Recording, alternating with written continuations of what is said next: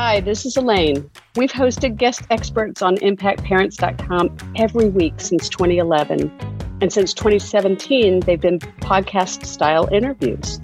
Now we're dipping into those archives to share these fascinating conversations with leading world experts on the Parenting with Impact podcast.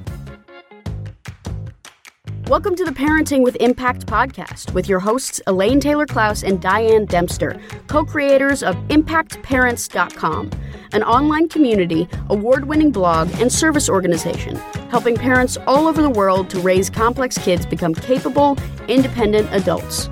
Elaine and Diane are certified coaches with personal experience raising children with challenges such as ADHD, anxiety, and more, and extensive experience in guiding parents to raise their complex kids with confidence and calm.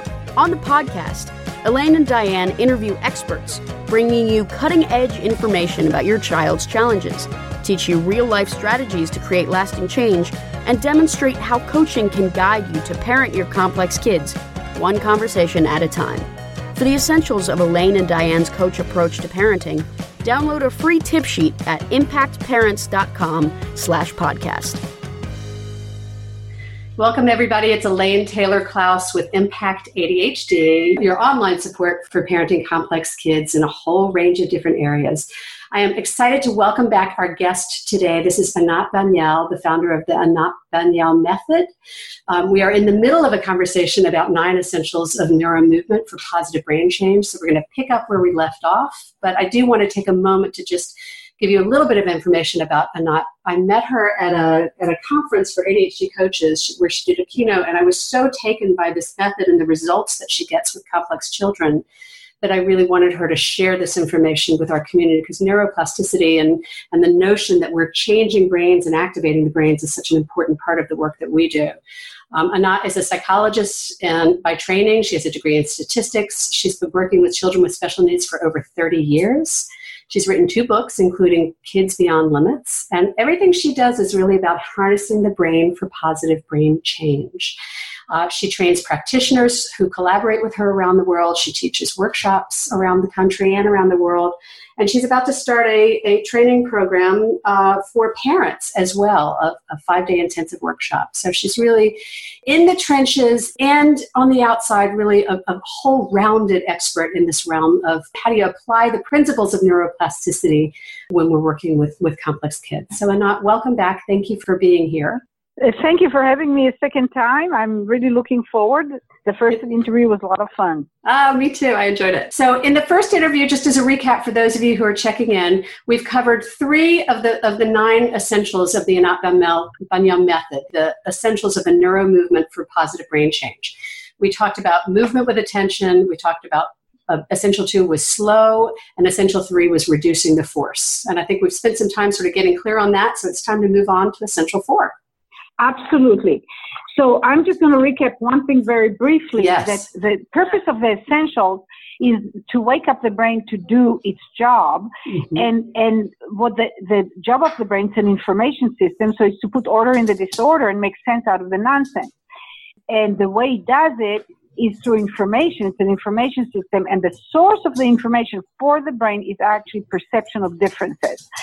So if a child's brain, for reason 1 or 2 or 3, doesn't matter what it is, somehow is blurry, or what they call the signal to noise ratio is too low, it's too close, so that the kid cannot really get what it's perceiving, then the brain is deprived of information to create neural networks with.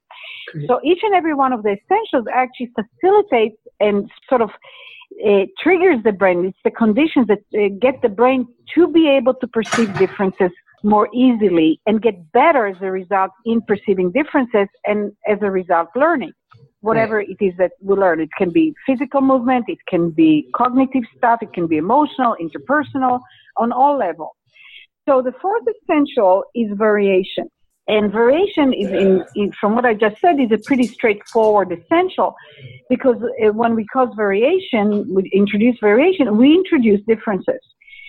So, for example, when I work with children who I always introduce some movement and do some work with movement, because it primes the brain to learn better no matter what.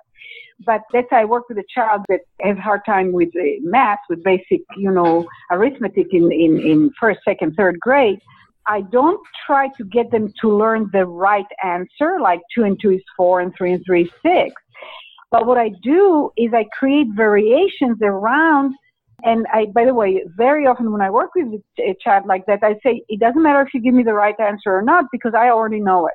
So I don't need you to give me the right answer, which is, by the way, a huge variation from what usually is the condition in school. And it creates, of course, safety and freedom, but it's also different. It wakes up the brain. Go like, oh my God, that's something I've never heard before. Interesting. And what happens is, I work with them and get them to make bigger and bigger mistakes and gradually make them bigger intentionally, and then go with a mistake in one direction, go in the mistake in another, like too small, too big. Because even a child that doesn't know math, if you show them one object and two objects and you say, do you think it's and they say it's 5. It's close enough, right? It could be reasonably understood why they made this mistake. But if I say, do you think it's like 100? And I have like a bunch of piles of things, and they say, no, and they giggle, and they say, that is too much. And I say, I agree. And then you take, let's say, number 7, and you give 0. You say, do you think that's right? I mean, you make it so it's easy to perceive the difference. It's also a form of generosity, but it also works extremely well. And I've worked with variation also with world-class musicians that have pain or something, and I make them make mistakes on purpose, and the pain disappears after 5 minutes at the most, because it gives the brain enough information to figure out how to have them move while they play so they don't have pain. So that's number 4, and it's a wonderful, you can call it play, you can call it mistakes, you can call it being outrageous, you can call it whatever you want. It really, really works. I love it. I have to tell you, this is a variation, if you will, of something we do with parents, where we talk about making it okay to make mistakes and failing forward. And we do a lot of work around this issue because so many of these kids are entrenched in believing that they can't make mistakes. It's not okay. So this is brilliant in that it sort of invites them to begin to accept the human reality that mistakes happen and to learn from it. Right? I don't call those mistakes. I just call it outcome. Yeah, I say, so if I try to and very concrete, and you can also parallel, you can jump back and forth from cognitive to concrete physical experience. I can give them a really heavy something, and I say, use only your little finger. Well, is it going to work or not? You just see what happens. I mean, so you get the system to get trained against reality. And how did it work? And do I like this outcome or don't I? I also have them catch me in making mistakes. They love it. But the moment the brain, anyway, it doesn't matter. We don't have time. Let's move on. Yes. Story. Yeah. So the next one is enthusiasm. And enthusiasm is really a lot more on the part with children. With adults, we do it for ourselves. But with children, we do it for the child. And an enthusiasm is actually amplification of subtle changes or subtle differences. So when you work with a child that, again, bouncing off the walls, let's say, right, metaphorically, and you just want that child to sit down for 60 seconds and just be quiet, if you wait till the child is sitting down for 60 seconds quiet, for you to know and to feel relieved and enthusiastic about the change, like in my world, I said, oh my God, this brain is gotten it. It's moving in the right direction. I don't say anything to the child. I don't clap. I don't give the external reinforcement, because I look for the reinforcement to be generated from inside the child so that they know that they're doing something different. So it's very different. I empower them that way, by the way, in my world. Yeah. But when the child, instead of hitting the door every 6 seconds, now hits the door every 12 seconds. I notice the difference. I have to be good at noticing difference. So I notice the difference, and I go like, it's working. And I get that whatever, hormones or goes wash our brains and our bodies, when we feel optimistic, when we see something we like, and the other brain catches it. I won't go into details, but first of all, there's research that shows it's the case. So I train parents, when they sit in the room and I work with their child, I point out changes. And I train them to feel enthusiastic about it internally. It's one of the hardest things for parents to do, because when you have a child that doesn't talk or doesn't walk or doesn't do math, for a good reason, there's a lot of anxiety around it. Mm-hmm. And when the child doesn't talk yet, but babbles the first two sounds, it's very hard to be excited about it, because they're 2 years old and they're not talking, and now they babbled for the first time, let's say. Right. And so it's the progress, it's the growth, whatever the incremental change is. It's the change. It's the positive change. I just had a somewhat heartbreaking conversation yesterday with the parents of a baby that had the big thing about brain and loss and all that stuff. And I told them, I work with change, with positive change. I don't control the final outcome. Nobody does. Right. But if there's one positive change and another positive and another positive, guess what? Every human being goes. It goes in the direction that human beings go when they grow and develop. Yeah, it's how it works. They're not going to bark at them. They're going to talk. Yeah, and that's very much. Sometimes it's transformational. Sometimes it's like they didn't move and now they're crawling in like 2 sessions. I mean, sometimes it's really transformational. We don't control that. But as long as we move it forward, and enthusiasm is the generosity of spirit and the willingness to, first of all, perceive and then internally go, we're in the process. We're in the process. Because if you wait for the child to be fully successful before you are willing to internally be willing to enjoy it and acknowledge it internally, you're actually hampering the chances of this child to progress. Great. Oh, I love it. This is very much in line with the coach approach and the whole philosophy of coaching. I know. When I was, presenting at your conference, I just loved when I listened to you guys. I mean, really like how you guys work. Okay, all right. So I want to keep us moving and watch our time because we're okay. So the next essential is flexible goals, and it just falls right in everything I've already said. So we have a goal. We need a goal. Goal organizes us, gives us a directionality. But once we have the goal, we have to sort of throw it far into the future and not worry about the goal. We already know the context of what we're doing and what we want to see happen. And then we work with the here and now. So it's a big thing about the here and now. So I might want the child to be able to learn to stand up.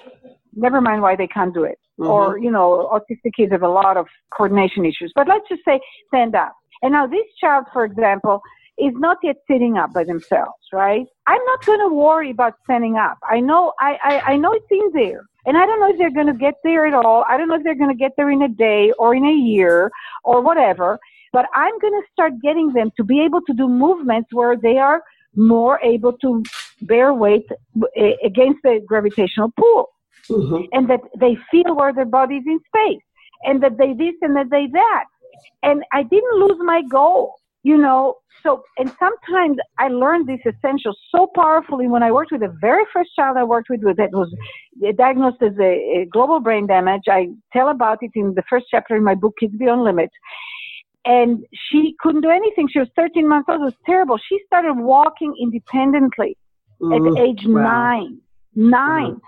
So between age 13 months and 8 years roughly, right? 7-8 years. What kept me going? What kept her parents going? Because she kept doing better and better. And then we found out when she got an MRI, she's missing a third of her cerebellum. Well, it's a miracle she's standing and walking, but it's not a miracle if you know how the process works. And I was lucky that the parents were committed to continuing working with me, even though they were told by therapists and doctors that I'm stealing their money because she's already 7 and she'll never walk, or already 6 and she'll never walk, or whatever they decided. But you saw the progress. Right. Yeah. So this is flexible goals, and it is a wonderful emotional thing to be in, because then you can have fun, then you can have variations, then you can enjoy your child as they go. You don't have to wait for them to get somewhere before you can relax and actually feel safe with your child, because it's not only the child that doesn't feel safe, it's the parents that don't feel safe. Right, exactly. But if you get flexible goals and you can just enjoy and observe and notice the progress, then you get safe because it's moving. Right, and that's very much in line. Great. So flexible goals, progress, not perfection, right? No, I wouldn't say that, because you throw it into such a grooved in non-thinking. Perfection is not, I won't even put the word. It's about flexible goals. Keep a goal and work with what you have, and move in progress in the direction. But Great. sometimes to get to the goal that is north, you might have to go southeast and then go a little bit west. Yes. And then again a little north and then again southeast, and then you can get to the goal. Great. Does that make sense? So Yes, absolutely. And by the way, those kind of, what do you call these things that people say and it's sort of built in? Platitudes. It's very, it just makes people stop thinking. So I'm not a big fan of those. I'm sorry, but I try to get people awake, to keep them thinking. Right. Anyway, the next one is learning switch. Learning switch is the learning switch. There is no switch in the brain. Don't go looking for it. But the brain is either in a learning state, in a learning mode or not. And it can be in a learning mode, and you can up the intensity of the learning mode or downgrade the intensity. So basic thing for this essential, do not work with your child, do not do coaching, do not do training and development or teaching them math when you see that the learning switch is not on. Great. And let me give you just very simple. The child has fever. Don't give them a homework. The child is really tired. Forget it. The child is anxious. They feel unsafe for whatever reason. Not going to learn because other parts, lower parts of the brain are going to kick in. Yep. The higher centers are shut down for new learning. It's not safe. Learning is a risky affair. It's something new that you don't know if you can rely on or not. So what happens when you do try to force learning when the child is triggered, or we might call it amygdala hijack or whatever, when you're not able, when the child's not receptive to learning? Well, you see, when I said in the beginning, the job of the brain is to put order in the disorder and make sense out of the nonsense, the brain always does that.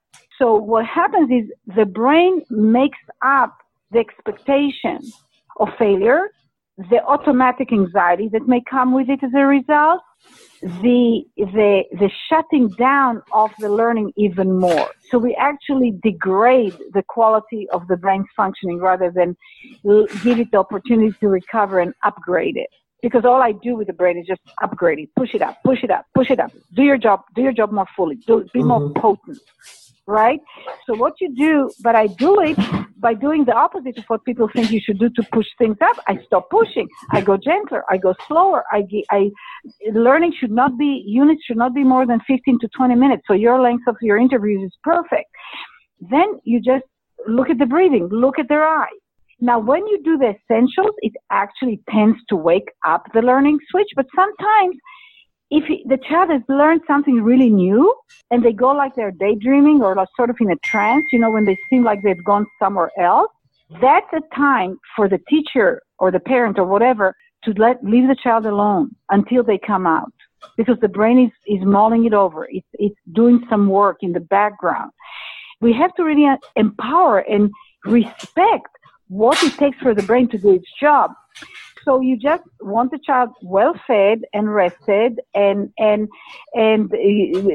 feeling safe and giving them the other essentials where the brain can figure out how to do its job.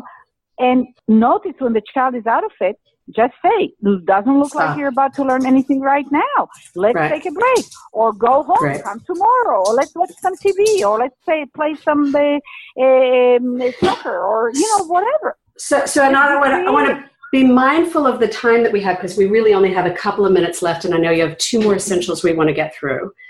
So the learning switch is about not trying to create an environment for learning when the child is not receptive to it, right?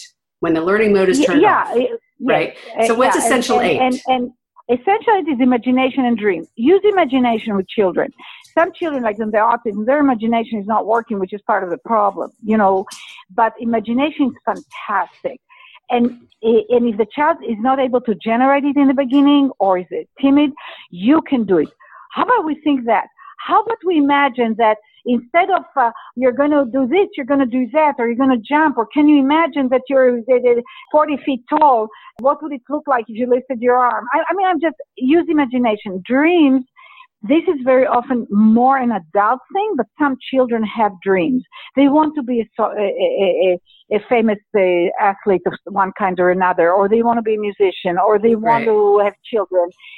Look to build as much of the content in the context of their dream. Great, yes. Don't judge their dream. Who cares if that will be their dream tomorrow? Have them change their dreams. Have them have 5 dreams in order of preference on Monday and then a different order of preference on Tuesday. But dreams, it organize us in the brain and the learning from our future. That's how Beautiful. I say it. I love that. So that's an imagination dreams. Awareness is the highest level. This is Essential 9 as awareness. Yes, it's awareness. Okay. And awareness is something that we do. It's not a state. It's not outside of our body. Those of you who do mindful meditation, in my world, awareness is an action. I call it awareing. And I work with children. First of all the essentials call for awareness. You already felt it, Elaine, at the first essential. But when you think of it as a thing that we do, and we choose to become more aware, we choose to aware more at that moment, to potentiate the awareness, you can actually, in the process, whatever you're doing with a child, you say, have you noticed this? Mm-hmm. Can you feel? And then one of the best places to train awareness, and that people can get it off my website, there's materials and so on, is through movement. So you tell somebody to move the right leg a certain way, and then you tell them at the same time to do something with their arm. And then you tell them at the same time, Gurdjieff did that, by the way. Those of you who know what Gurdjieff was, is a big awareness training. You do it through movement where you ask them to do things and gradually more complex. And the most amazing thing, and of course you do it with the essentials, variations and slow and not much force and all that stuff. And the most amazing thing about awareness, when the complexity of awareness, when people can become aware of more and more complex stuff, their cognitive functioning parallel to that pops to higher and higher capabilities. So a child that couldn't do math, as their ability for awareness increases, their ability to understand math increases. Their ability to do writing and comprehension increases. That's it. I'm done. That's it. You did it. That's pretty impressive. We did it. You picked me up. Yes. We're pretty close. So, Anat, thank you. I want to go back to be clear. Our guest has been Anat Baniel, the founder of the Anat Baniel Method, the creator of Neuromovement for Positive Brain Change. She's gone through in this interview and the one before, the 9 essentials of neuro movement for positive brain change. And where can they find out more about you and the work that you do, both with practitioners as well as with parents? So because it's so many parents, I do want to mention my new program, Parent-Child Workshop, where 5 days where half the time it was only the parents, we were teaching them these materials, and half the day was with their child, with 24 families in the room with other practitioners, and they're learning how to apply the essentials, in real time. Mm-hmm. And I'm so excited about it. I say it's the hardest thing I've ever done, and it's the best thing I've ever done. So, and we do training programs for practitioners, and the website is anatbanielmethod.com,